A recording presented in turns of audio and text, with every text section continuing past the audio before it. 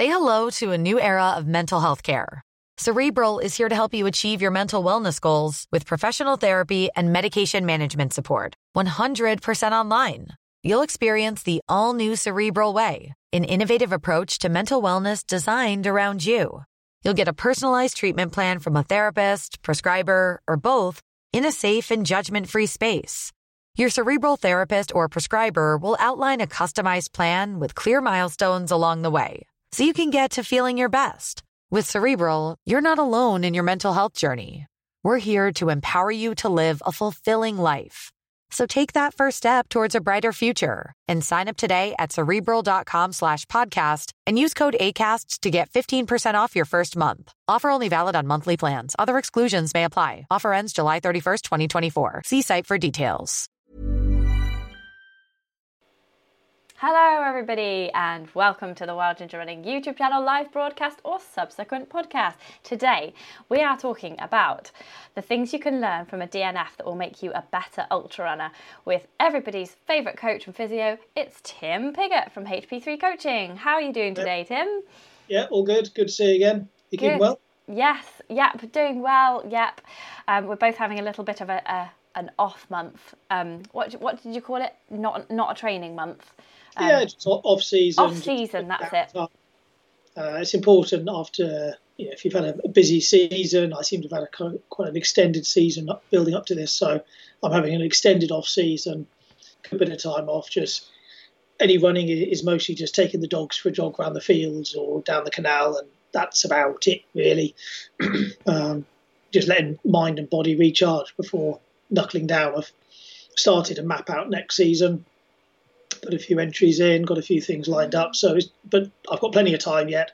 Nice bit of chill out time. Chilling out, yes. Train when you want to, and if you don't want to, you don't have to. It's not a problem. Yeah, It's a really important phase, and for some people it might only be 10, 14 days of just not running, just taking it super easy.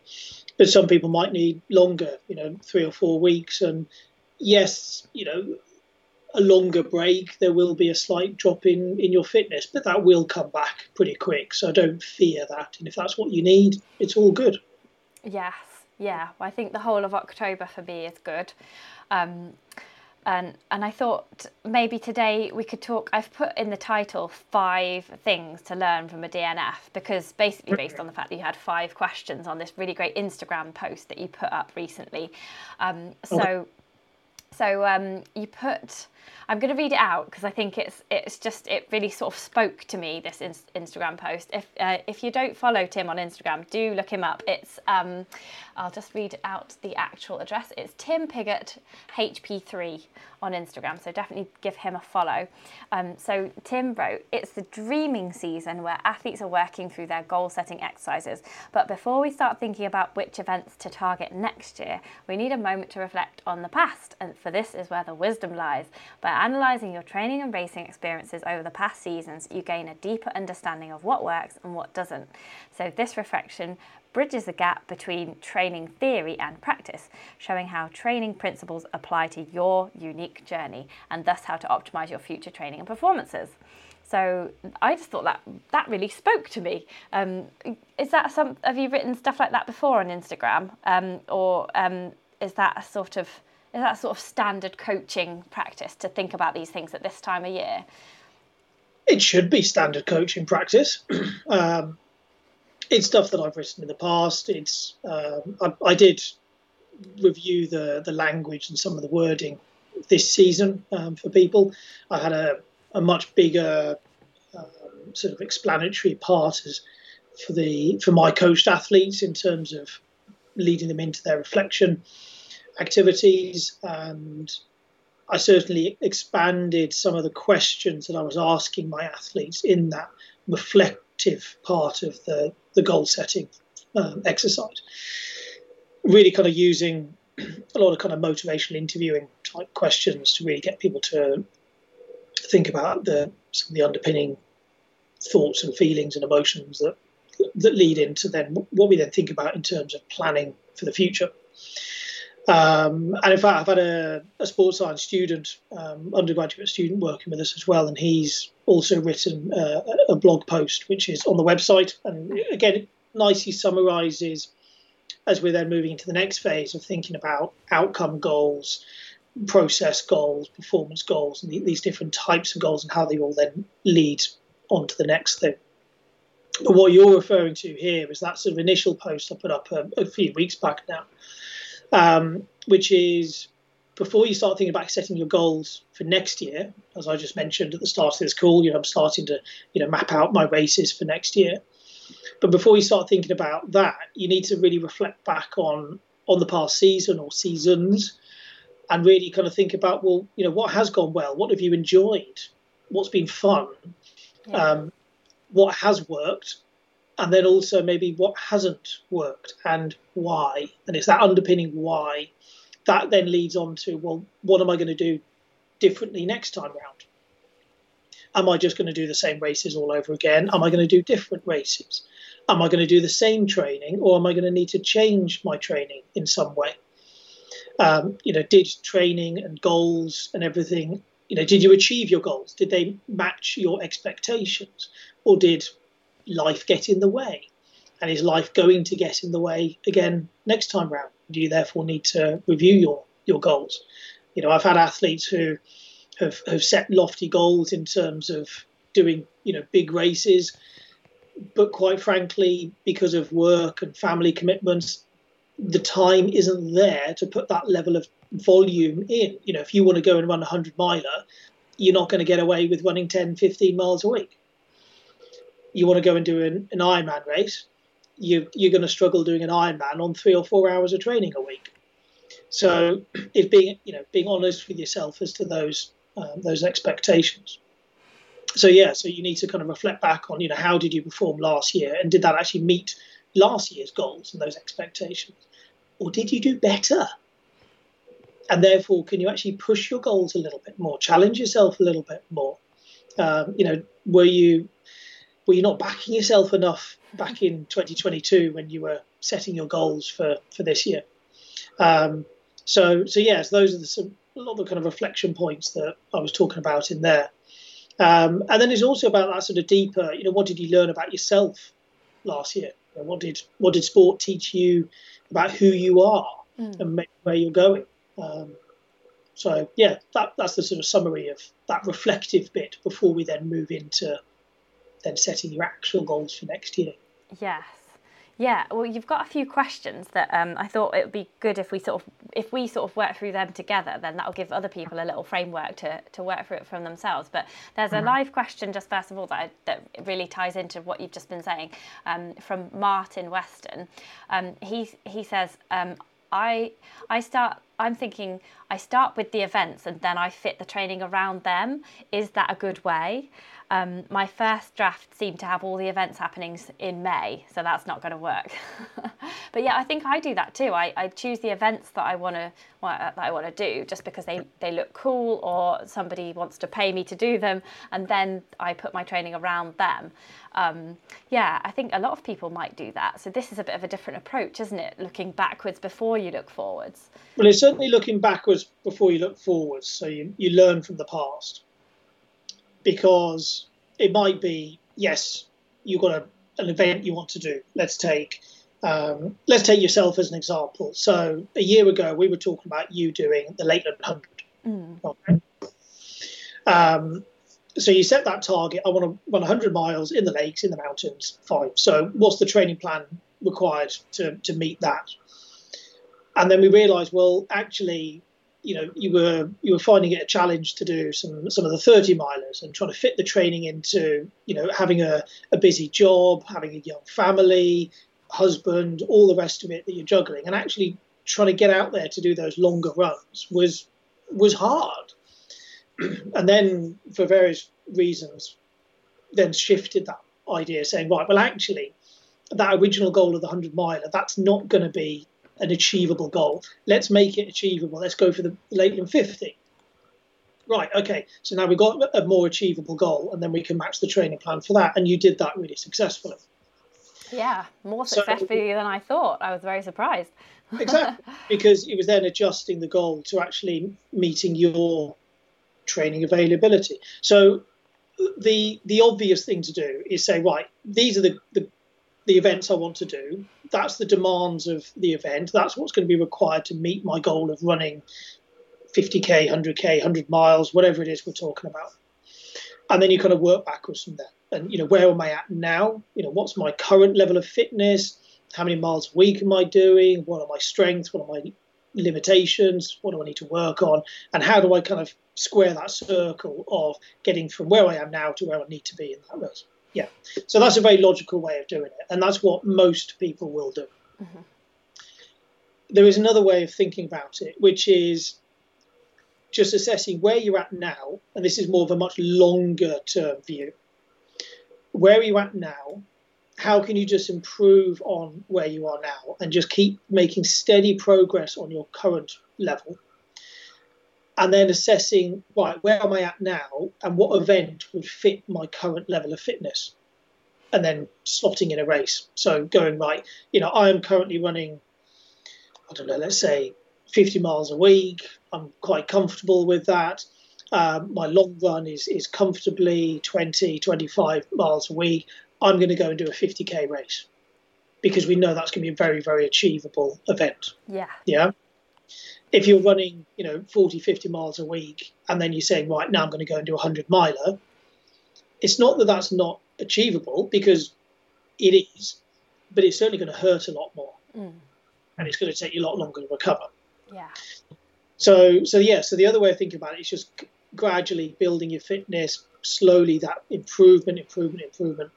And then you assess yourself and say, right, I'm at this level now. What would be a suitable race for me to slot in the next month's time? Now, of course, the problem with that is most of these races are selling out 12 months in advance now, aren't they? The big ones, anyway. Mm-hmm. A lot of the fell races and things like that. There are many who are still, you can pay on the line, turn up on the day, things like that. But a lot of the bigger ones, they're selling out. Yeah. So you do need to be planning 12 months in advance. If you're looking at some of the, if you go down UTMB, for example, you might be thinking about a multi-year plan as you're building towards a particular key. So yeah, we go back to, sorry, was it Martin? Yeah. Yeah. Mm-hmm. So, Martin's point there, or question there. I mean, that is the logical thing to do. You think, right, what are the races I want to do? But then ask yourself, is that jump between where I am now and where I need to be, is that an achievable jump? Mm. Is it going to challenge me, and is it going to motivate me? Is it too easy? Or is it too hard? Yeah. And that's what you then need to reflect on. Yeah. And then you think about, so you said, Martin, that you've got a lot of races on your wish list, which are kind of all in May. So you got to think about how realistic is it to recover from one race to another? How hard are you going to be pushing yourself? How hard is that race for you? I could go and run a marathon and I could go training the next day, because a marathon isn't a huge distance for me because I'm 2,500k, 100 mile type distance. Whereas somebody else, a marathon would take them 2 weeks, 3 weeks to recover from. So it's all a very individual thing. So yeah, you've got to think about sort of how close you're putting these events together, and also then thinking about the importance of individual races. So we can classify things as kind of A races, B races, and C races. So A races, these are your key events. You might only have 2 of these in a season, in a year, maybe 3 at a push. These are the ones you're really looking to peak for. And then you're going to taper down and be nice and fresh on that start line. And those are the ones you're going to really push hard, and you're going to need some good recovery time afterwards. Your B races are your kind of test events where you're really going to fine tune your race nutrition. You're going to go hard, but you might not put as much of a taper and recovery in afterwards. And your C races they're just a hard training day. So it might be you turn up to do a race, but that is just your long run for the week. It's just a long run where there's some aid stations along the way. something like that. So then you've got to think about, how important is each race. So if you've got a list, Martin, of 4 or 5 races, which ones do you really care about and why? They might be the A races, and then the other ones, which may be just more, let's say, kind of club events, running club events or social events, ones you've done maybe many times in the past, they might be more your B and your C races, that type of thing. Yeah. But yeah, you do want to then spread those out. So those A races, there might be one early season, so May, for example, and then there might be another build for a late season race, so August, September, for example. Yeah, that's really good advice. And we do have another live comment that I do want to read out to you now, Tim, because it's a very nice one. It's from Rainman Smith, and they say, always so good when you have Tim on. Please thank him for his common sense approach to training and clarity in his explanations, which are a great help. Thank you very much. There you go. There's Tim's blushing there. So yeah, I thought we might just take your questions one by one from that Instagram post and just do a little bit of a live sort of like athlete analysis with me as the guinea pig, because I do have quite a lofty goal for next year in wanting to do a 100-miler. So yeah, but I also have quite a few reservations. So okay. I need you to be my agony aunt, Tim. And, so go on then, have a lie down on the therapist couch. Just have a little lie down. Yeah. So the first question I would ask is, if you look back over your past season, what are your biggest accomplishments or achievements as an athlete? So the best one for me was the Ultra Trail Snowdonia 50k, because it was really steep, really hilly, really hot.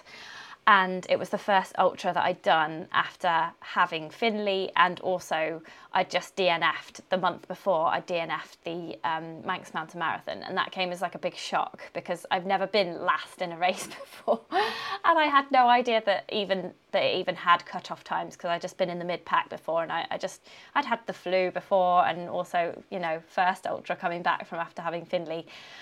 I just wasn't in the right place yet. So UTS, when I came over that finish line, I was just so proud of myself for having done it. And then it was really good because you came over the finish line having done the 100k, and that was just really nice as well, because it was just like, oh, it's Tim, yeah. So that was really nice as well to see you there. You're a sweaty mess, just kind of a hot mess, yeah. Yeah, no, that was really fun. And also I just really liked the UTS because it was so beautiful. Like that day was so. I'm not a big fan of the heat, and I did want to jump in one of those pools up the side of the Watkin path, but it was just such a beautiful area. And I was really proud of myself because I was sort of managing myself, and you told me all about how to be prepared for the cut-off times, and I'd done my gradient profile and I'd really planned it, and I felt really in control. And yeah, I just felt under control, even though I was only an hour ahead of the final cutoff. I knew what I was doing, and that's all thanks to you. Because of that DNF that I'd had on Manx Mountain Marathon, you were then able to help me to make everything go as well as it could possibly go.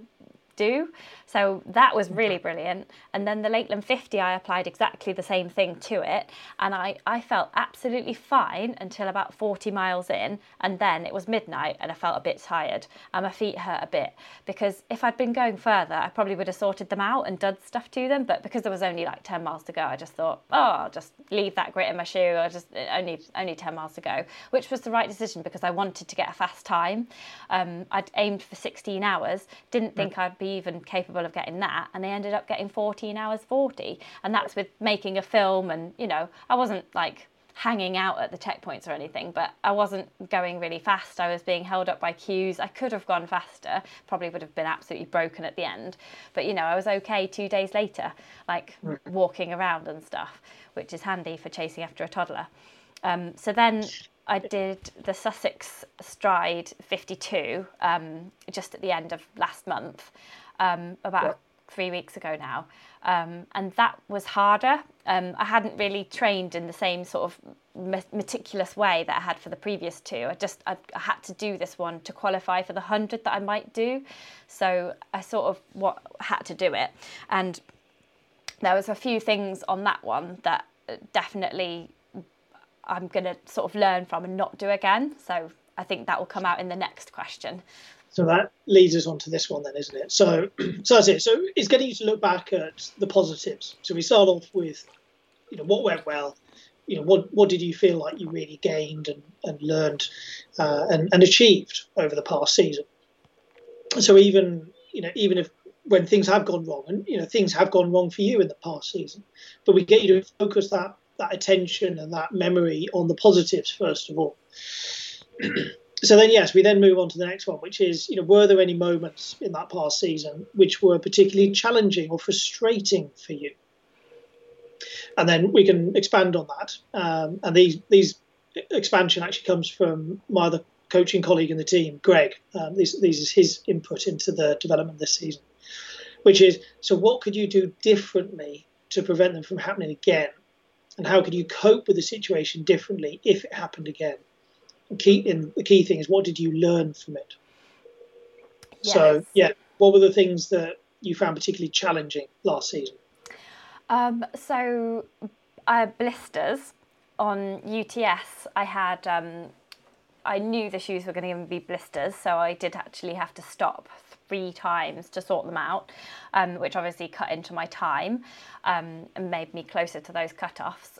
So the past sort of 18 months I've been on this quest to find the perfect shoe, and in time for the Lakeland 50, which was scaring me. So I did actually find a really good shoe. I use the Saucony Exodus Ultra 2s now, and I didn't get a blister on Lakeland 50, and I was absolutely thrilled.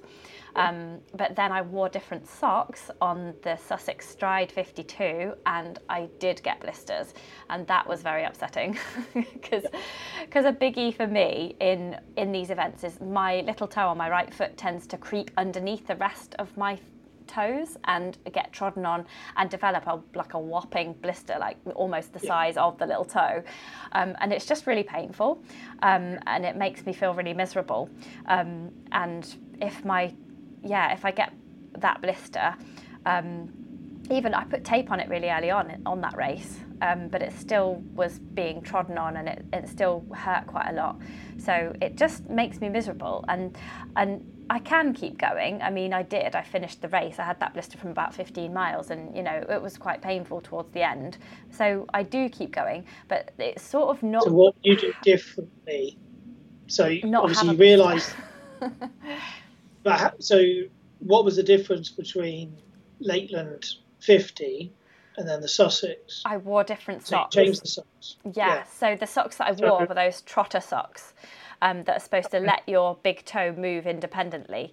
But what it actually did was squish all the other toes on the other side because it was quite a stiff sock. So hopefully I won't get a blister again. But it's going back to, if you find a sock that works for you. Yeah, don't deviate. Exactly. And I think you raise an interesting point there in that, a lot of people blame the shoes for developing blisters, but often it's the combination of the foot, sock and shoe, and maybe even insole interface. And it's finding the right combination of all of those different things. You said about taping your feet there. So, you practice lots of different taping techniques going into UTS. Which ones of those worked, which ones of those didn't.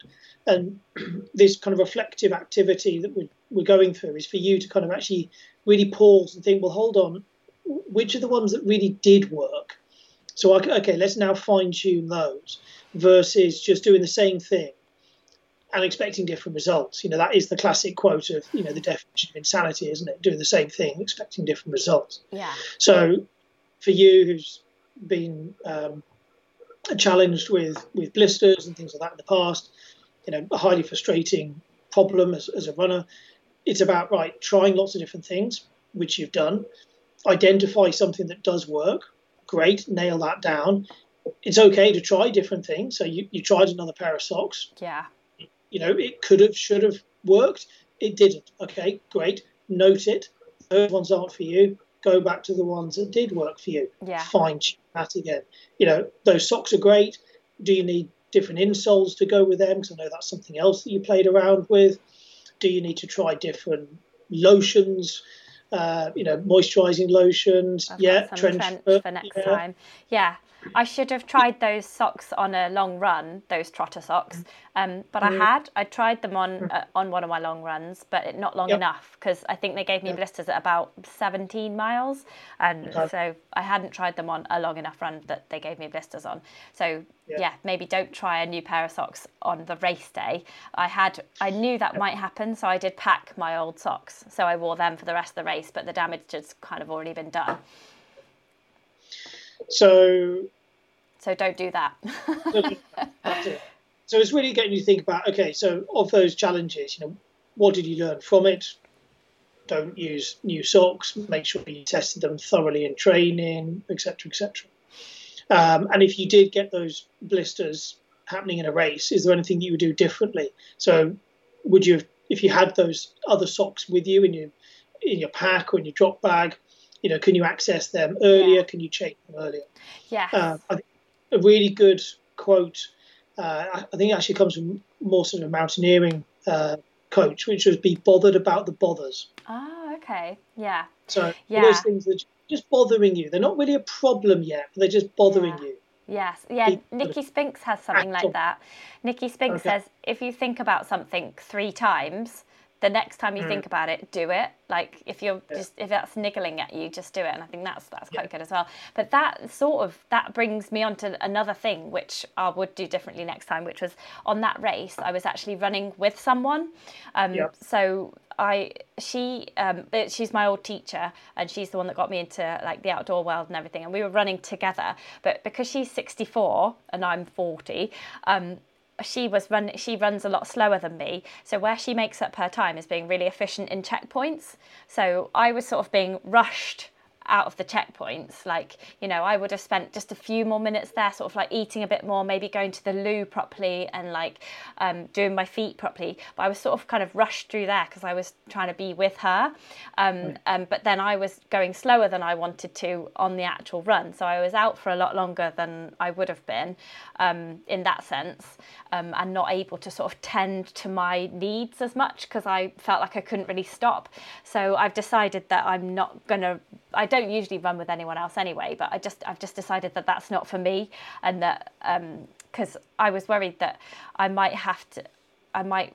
sort of, she said she could try and get me round this 100 miler, but I just don't think that our paces and our way of operating would really be compatible for that. And also in this 100 miler, she gets round by not sleeping at all, whereas I might want to take a 5-minute power nap or a 10-minute power nap or something in one of the checkpoints. And I just think, no, just go at my own pace and sort my socks out when I want to, and just stop when I want to, and then I won't have, I won't just keep going through a blister just because I think it's inconvenient for the other person to stop.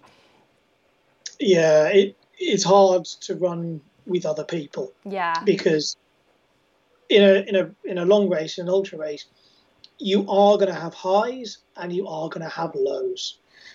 And if you're running with somebody else, the chances of you both being on a high or you both being on a low at the same time is pretty slim.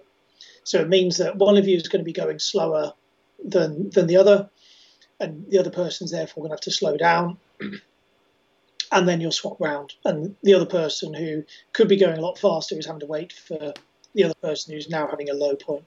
So your overall pace will probably slow as a pair or as a group as opposed to going as an individual. But of course, the flip side to that is the mental support you get from being with other people. Again, the quote of, if you want to go fast, go alone. If you want to go far, go with others, or just to that effect. So, if it is just a question of having an adventure with friends, then, running with others, being with others, waiting for each other, supporting each other, that can work really well. Yeah, I think I found my knees hurt more, and my hips hurt more, and my knees hurt more because I wasn't going at my running pace. I was going like really slowly, just like not jogging even, just like walking but bouncing.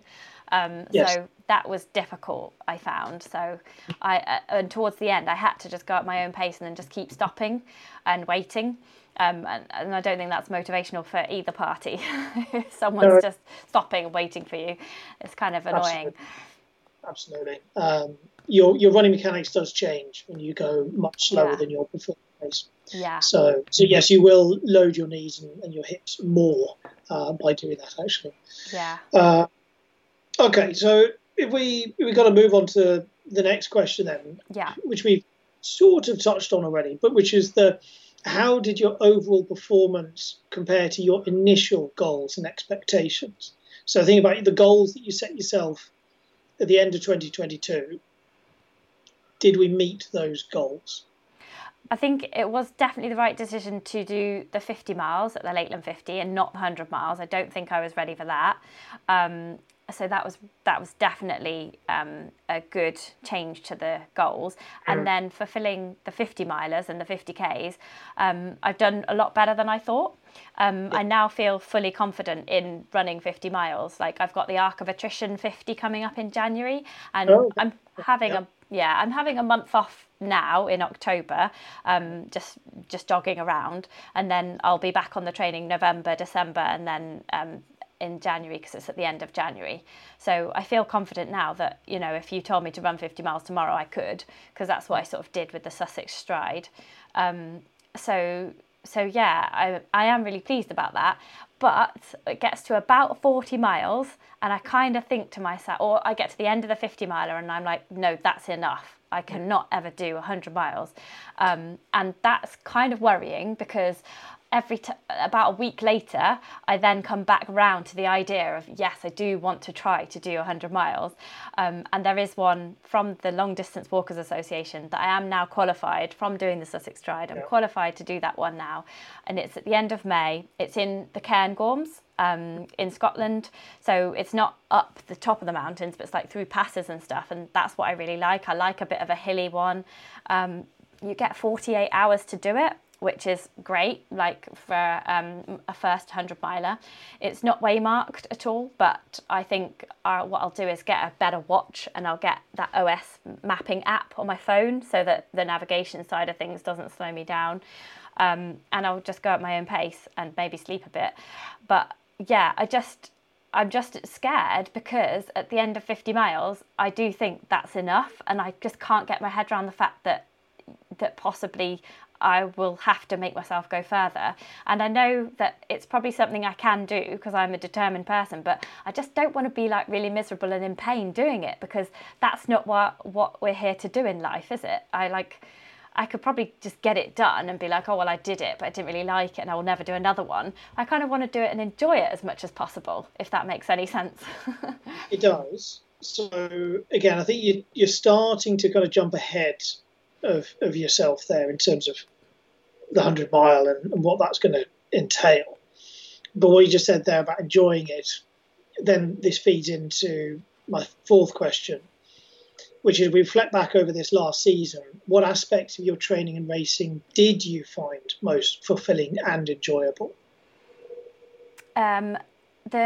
Definitely the views on the Snowdon race, and I did love the steep climbs, actually. Like, it was hard work, but I just liked it. I liked the scrambling, and I loved seeing Wales from all those different angles. It was just a brilliant day out. I actually enjoyed that more than the Lakeland 50. The Lakeland 50, don't tell anyone that loves the Lakeland 50, because it's a bit of a cult, isn't it? But I found it a bit disappointing in terms of views, because I've seen the Lake District like from loads of different angles, and it can be really, really incredible. But I just found it a little bit too runnable in a way. I was like, oh, it's just a bit easy. I just found it a bit easy, but obviously it's not. more that it doesn't go over anything high. It's just the passes and low levels. Yeah, so I found it you need to understand, what that is that you're entering. Exactly. Versus, it's not a mountain race. Yeah. That's the sort of key. Yeah. So it wasn't quite as exciting as the Snowdonia one. So if we kind of focus in on that, so you said, what you really enjoyed was, being in the mountains, the views, the terrain, going somewhere maybe a bit different. So, the lakes very well, but Snowdonia, maybe that's not an area that you explored as much. Yeah. So maybe it is. I have in the past, but not recently. Yeah. So then what we then do is we take your answers to these questions, and then we think about, okay, so what does that inform us regarding your goal setting for next year? So if I slightly jump ahead of myself here, we say, right, well, what you really enjoyed was, the views, getting up in the mountains, exploring certain areas. Well, okay, so then the Cairngorms challenge, that's going to meet some of the things that you enjoy. That you're going to get up into some high mountains. You're going to hopefully see some nice views if the weather's good. Yeah. Exactly. Fingers crossed. Who knows? But even so, you're going to have hopefully good views, good challenges. The steepness, you like the steep climbing. So maybe again, that's where you maybe didn't enjoy Lakeland 50 as much as Snowdonia, because it is more runnable versus steep hiking, a little bit of hand on rock, scramble, that kind of stuff. So again, so I was thinking, right, that's the kind of thing I really enjoy. Hiking, not running. That's it. But again, that's your background, isn't it? It's hiking. So I say, right, well, let's find events, challenges, races, whatever, that fit that. So to go and say, right, let's go and enter 100 miles of the South Downs Way or 100 miles on the Grand Union Canal, that's not going to be your bag. No. So be motivated to do it. So this goes back to, how do I choose my events? Well, then you start thinking, well, what are the things I actually enjoy? And it might be what are you good at as well. But you've got to enjoy it. A lot can happen in the next 3 years. Like a chatbot may be your new best friend. But what won't change? Needing health insurance. United Healthcare Tri-Term Medical Plans are available for these changing times. Underwritten by Golden Rule Insurance Company, they offer budget-friendly, flexible coverage for people who are in between jobs or missed open enrollment. The plans last nearly 3 years in some states, with access to a nationwide network of doctors and hospitals. So for whatever tomorrow brings, United Healthcare Tri-Term Medical Plans may be for you. Learn more at uh1.com. Say hello to a new era of mental health care. Cerebral is here to help you achieve your mental wellness goals with professional therapy and medication management support. 100% online. You'll experience the all-new Cerebral Way, an innovative approach to mental wellness designed around you. You'll get a personalized treatment plan from a therapist, prescriber, or both in a safe and judgment-free space. Your Cerebral therapist or prescriber will outline a customized plan with clear milestones along the way, so you can get to feeling your best. With Cerebral, you're not alone in your mental health journey. We're here to empower you to live a fulfilling life. So take that first step towards a brighter future and sign up today at Cerebral.com/podcast and use code ACAST to get 15% off your first month. Offer only valid on monthly plans. Other exclusions may apply. Offer ends July 31st, 2024. See site for details. And then we work from there. So, okay, before we sort of then think about that is we go back to the goals that you didn't achieve and what contributed to that outcome of why you didn't achieve your goals. So if we go back to 2022 and the conversations back then, and you were saying, I want to run Lakeland 100, okay? So why didn't you run the Lakeland 100? And there's a couple of reasons for that, one of which was the fact you didn't actually have a qualifying event. I wasn't allowed to. It wasn't my fault. Yeah, it's like that was slightly out of your control. But even so, if we take that kind of I don't know if I have time to do the long run training part of it. I'm not sure what it entails. I mean, I'm not actually sure what training, what more training I should be doing for 100 over a 50. So I just feel like that's as much as I can give right now. I suppose I could run all day on a Sunday. I do have all day on Sunday to do that. And I can do more strength training as well. But yeah, I'm not sure that I can train enough that it won't hurt. So I might just have to go into it being prepared to just suck it up and be a bit miserable for a time. Yeah. So again, that's an important point to then consider when you are then setting your goals, is when we think about what that goal is, and what's the requirements in terms of training volume and training intensity.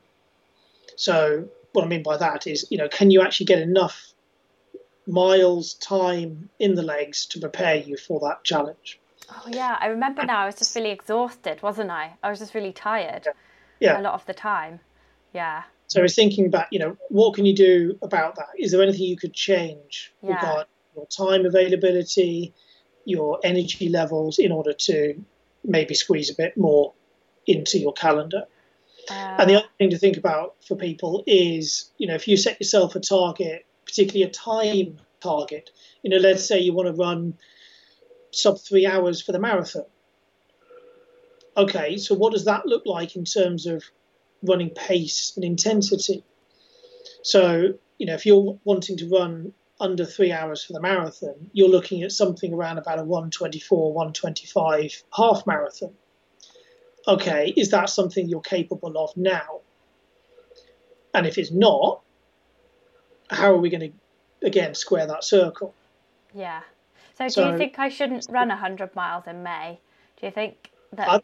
we're not there yet. We need to think about, have you got the capacity?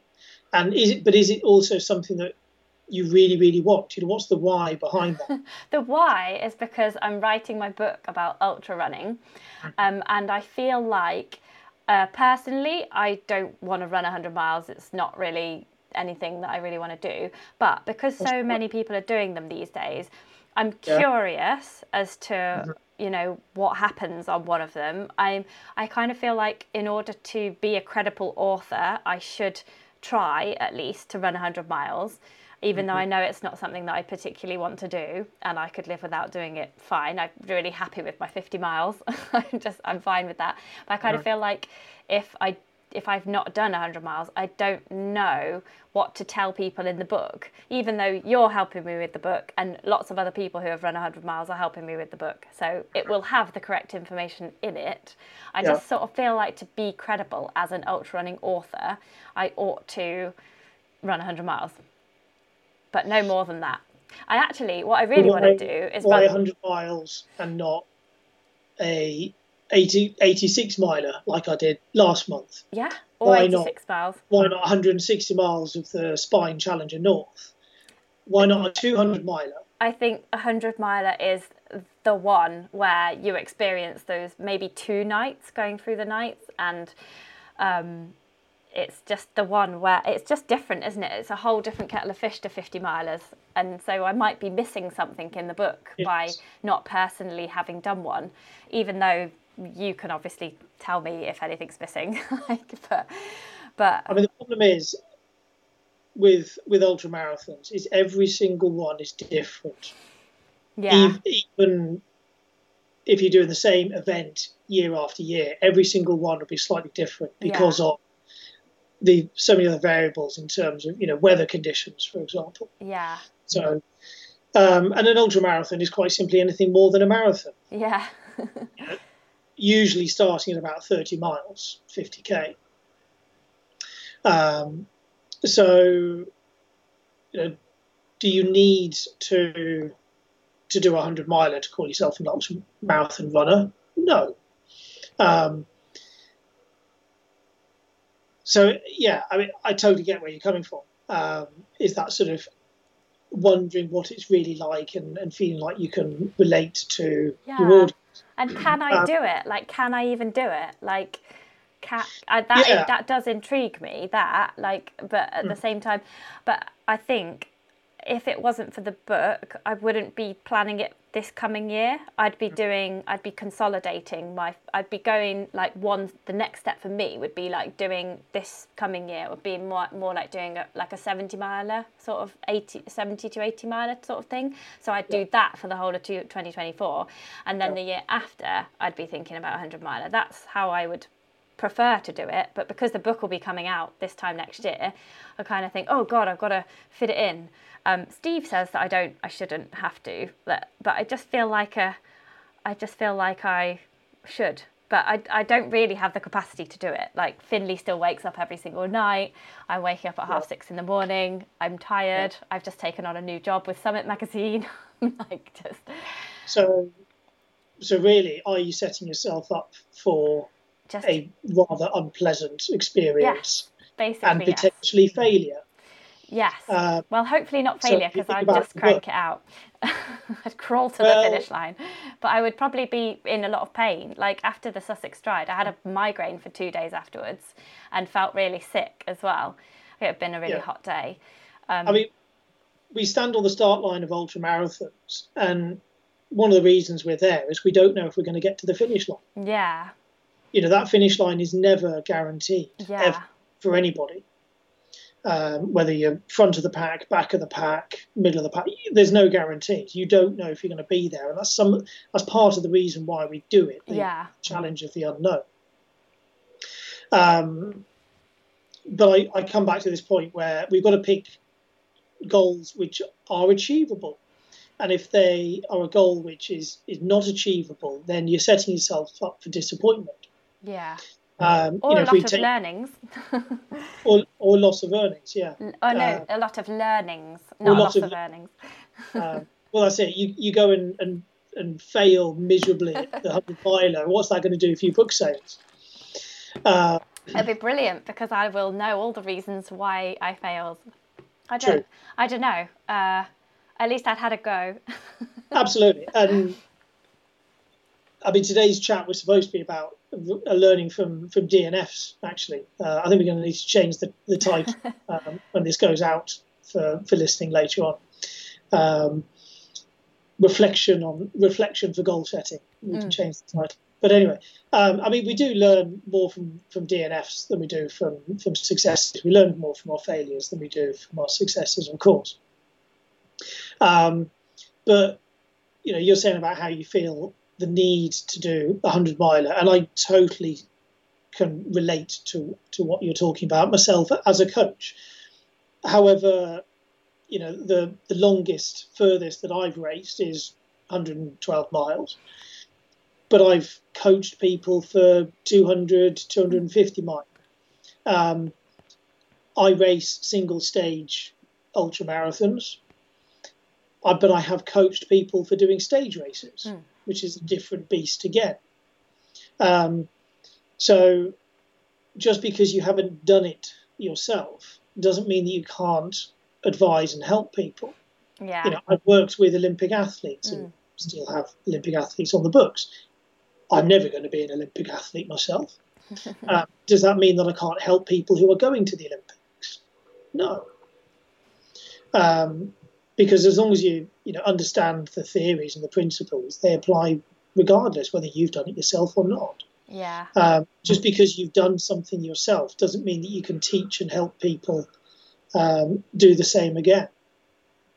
And in some ways, it can narrow your viewpoint, because you think, well, I did it this way, so that must be the way to do it. And that's the problem with a lot of people getting into coaching is they've done things themselves, they've achieved great things themselves, but maybe haven't had the same challenges that others have had, and therefore can't relate. Or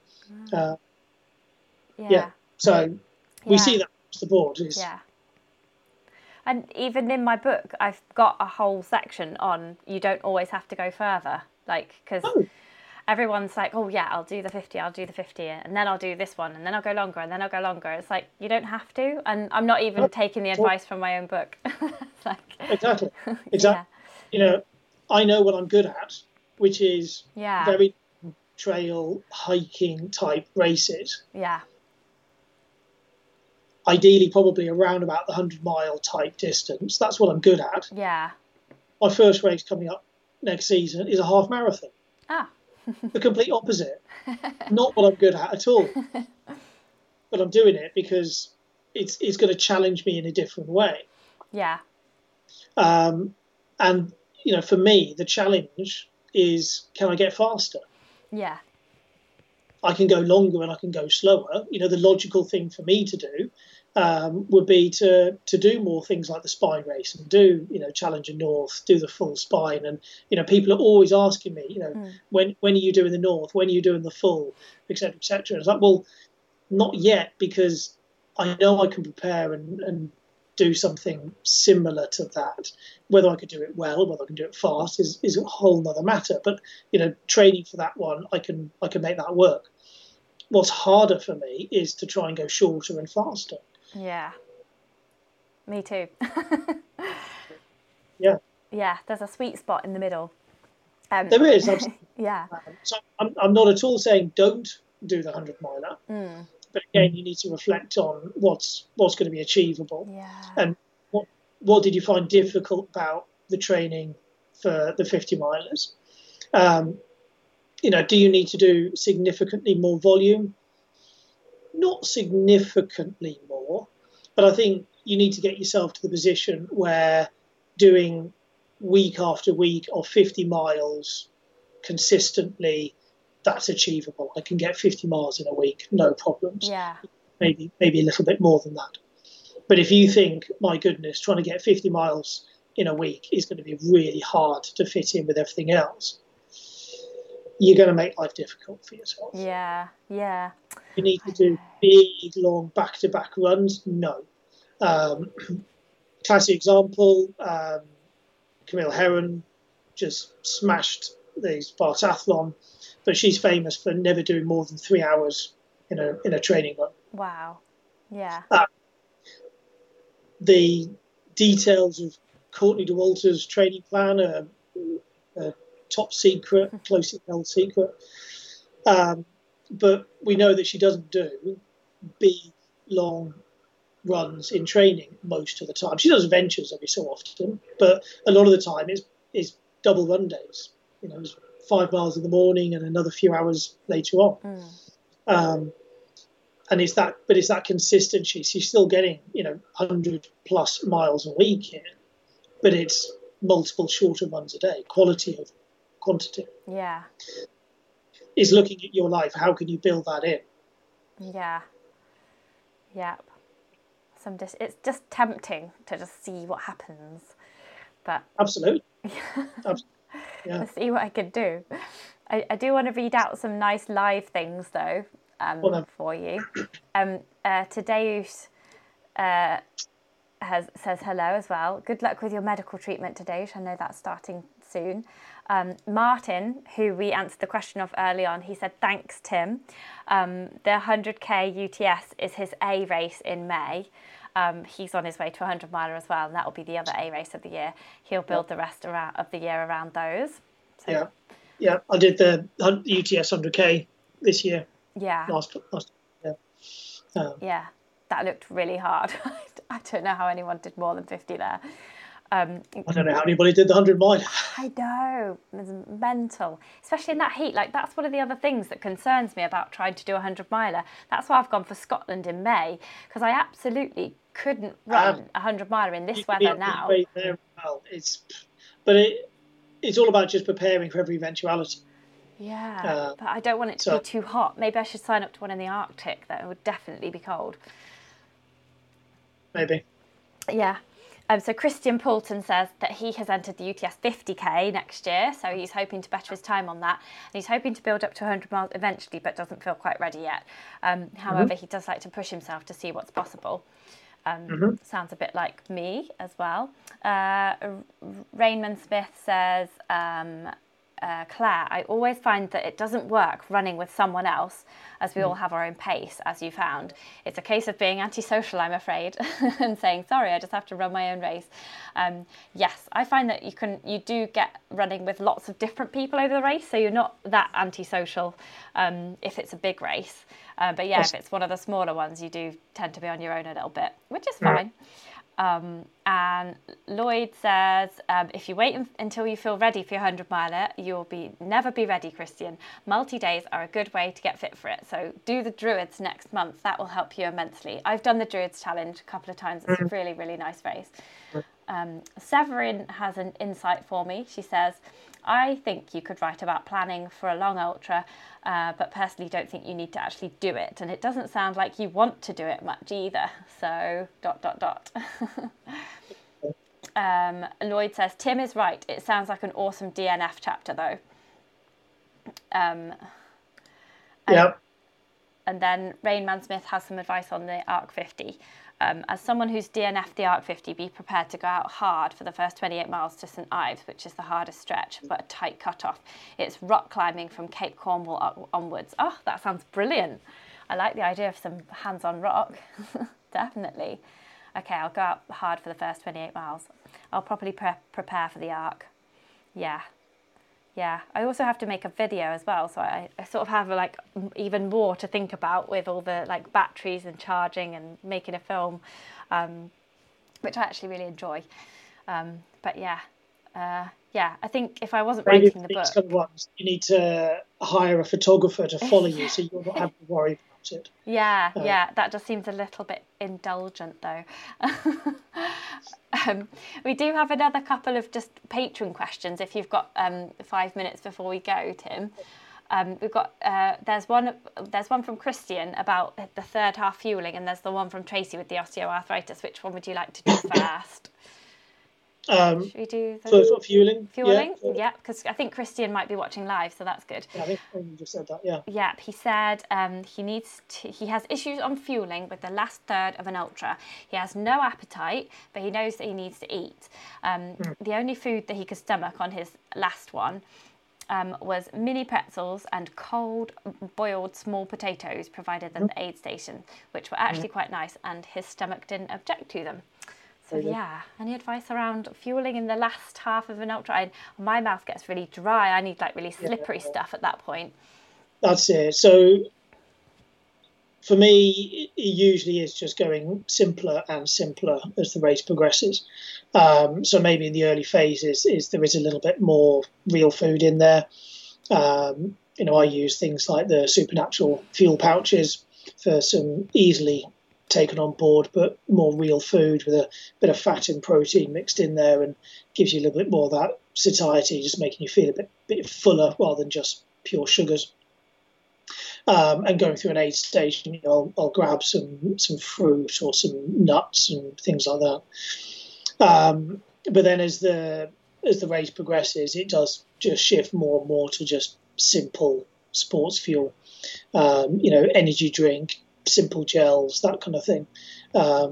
So for me, as I go towards the back end of a race, it's just going into energy drink and gel. So, for example, your as on the bottle here, Precision Fuel and Hydration. So, I use their electrolytes and their energy gels. But for that last race I did back in September, the Ridgeway, actually used the powder, so the drink powder. Just so that I wasn't wanting to take on extra gels as well, but I was drinking okay. So I was then switching to get my calories via my liquids as well, and combining the two. It's just, you got to get it down there. You just got to kind of force it in there. If it is looking at more real food, if you really kind of reject that simple sugar, high sugar content, for me it's things like rice pudding, easily taken on board. Slips down quite nicely, but again a good hit of carbohydrate, but with a little bit of fat and protein mixed in there. So that's quite a good one to take on board. I know people that have just used pot noodles at aid stations, because again, it just, as you said there, your mouth a bit dry, just slips down.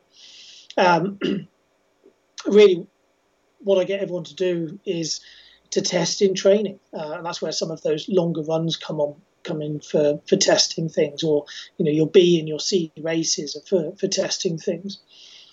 And then we also talk about having a kind of 3-stage plan as your sort of bullseye, nutrition bullseye, where you've got your primary nutrition that you're planning on taking, to getting your calories on board.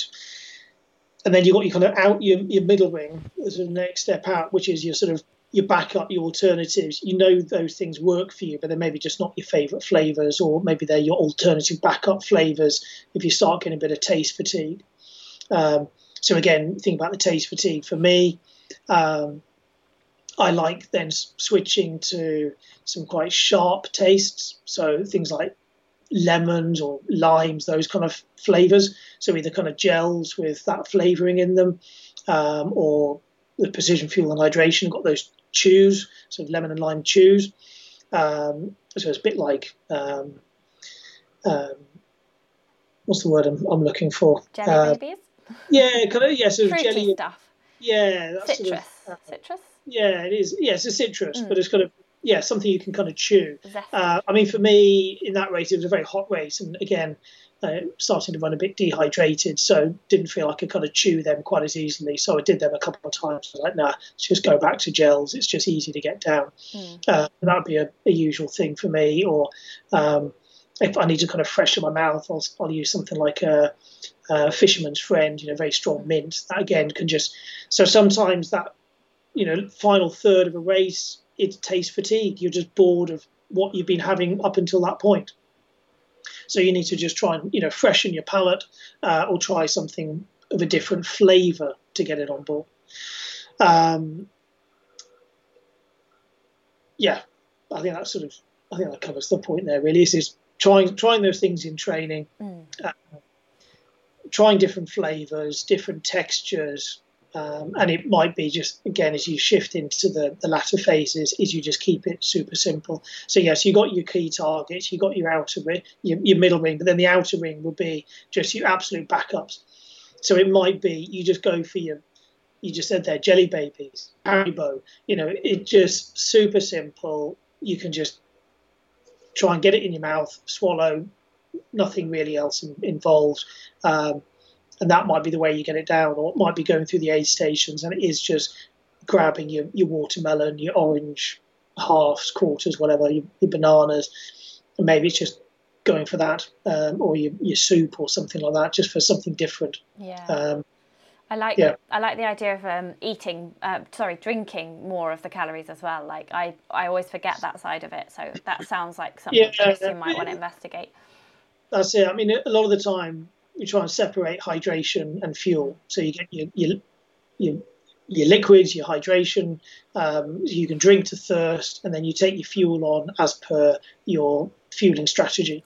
So, for example, if it is a very hot race, you might want to be drinking more. But if all your calories in there, then you end up actually taking on board too many calories, and that will obviously upset your stomach. Yeah. Or the danger is if it's a very cold race and you're not then being sort of prompted to drink as much. Then you don't actually take on enough calories. So generally, it's quite good to separate your fuel and your hydration. But I do find that as you then move into those latter phases, sometimes it's easier just to combine. Yeah. Or at least have one water and one fueling. Which generally one. Actually, and most of the way through a key race. So. Something where I am pushing the limits. I'll have one bottle of fuel and one bottle of water, and then I can just take in my fuel as per plan, sipping as required, and then maybe even picking up a third bottle of water at aid stations to have in between. Yeah. So hopefully that answers that question. Yeah, hope that helps you, Christian. Fuel for thought, anyway. Yeah, definitely. Food for thought. Yeah. And then the last question, just quickly, is just a question from Tracy Hampson. She said, is there anyone here with osteoarthritis? Because she's been having knee pain and swelling during and after running for over a year. So she's finally made an appointment with a doctor and got x-rays. And she's in the early stages with a slight loss of joint space. So she's managing running by cutting back on distance, time on feet, running slower, sticking to trails rather than tarmac. And she's just wondering if anybody else suffers and are they able to run, and if there's any supplements or exercises she should be doing. She's also vegetarian, so she's looking at suitable glucosamine, MSM supplements. What? Yeah. Well, I don't know what that means. Osteoarthritis does run in her family, so she's expected it at some point, but she's not. She's only 47, so she didn't expect it just so soon. So, do you have any any words of advice for Tracy? So, the best thing is make sure you're then getting seen and supported by a sports physio who can guide you through this. The key message I would get across is you are not your scan. So just because you've had an X-ray that shows some loss of joint space doesn't mean you have a problem. We can X-ray, everybody over the age of, I think she said she's 47. I don't want to get that wrong. Yeah. Everybody over the age of 30, 40 we are going to see loss of joint space. You x-ray my knees, you're going to see loss of joint space. You're going to see degeneration and things like that. I haven't got any knee pain. You can x-ray people and see horrendous changes on an x-ray, and they have no problems whatsoever. They're perfectly fine. And you can also x-ray people and see no problems whatsoever, but they have pain symptoms. So you are not your scan. And just because you've got pain and swelling now doesn't mean that you're going to continue to have pain and swelling. So there's something which is irritating your joint, but that's not necessarily arthritic changes. All right. Arthritis is not wear and tear. So we used to kind of call it degenerative.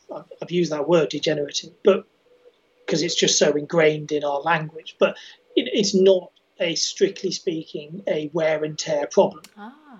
Running does not make arthritis worse.